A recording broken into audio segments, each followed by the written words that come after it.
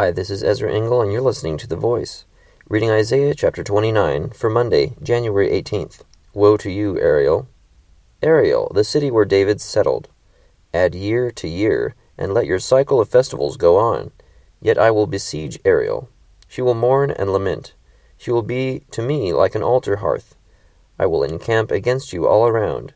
I will encircle you with towers, and set up my siege works against you. Brought low, you will speak from the ground. Your speech will mumble out of the dust. Your voice will come ghost-like from the earth.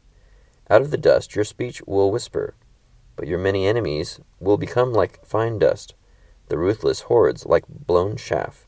Suddenly, in an instant, the Lord Almighty will come with thunder and earthquake and great noise, with windstorm and tempest and flames of a devouring fire.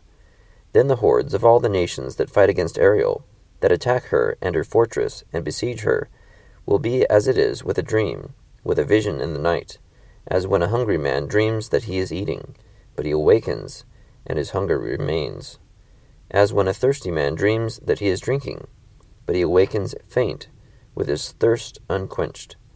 So will it be with the hordes of all the nations that fight against Mount Zion. Be stunned and amazed, blind yourselves and be sightless, be drunk, but not from wine, stagger, but not from beer. The Lord has brought over you a deep sleep. He has sealed your eyes, the prophets. He has covered your heads, the seers. For you, this whole vision is nothing but words sealed in a scroll. And if you give the scroll to someone who can read, and say to him, "Read this, please," he will answer, "I can't, it is sealed." Or if you give the scroll to someone who cannot read, and say, "Read this, please," he will answer, "I don't know how to read." The Lord says, "These people come near to me with their mouth, and honor me with their lips, but their hearts are far from me. Their worship of me is made up only of rules taught by men. Therefore, once more, I will astound these people with wonder upon wonder. The wisdom of the wise will perish. The intelligence of the intelligent will vanish.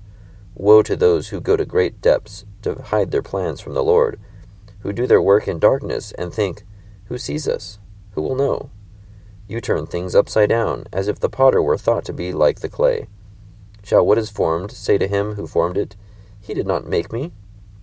Can the pot say of the potter, 'He knows nothing'? In a very short time, will not Lebanon be turned into a fertile field, and the fertile field seem like a forest? In that day the deaf will hear the words of the scroll, and out of gloom and darkness the eyes of the blind will see. Once more the humble will rejoice in the Lord. The needy will rejoice in the Holy One of Israel. The ruthless will vanish. The mockers will disappear. And all who have an eye for evil will be cut down.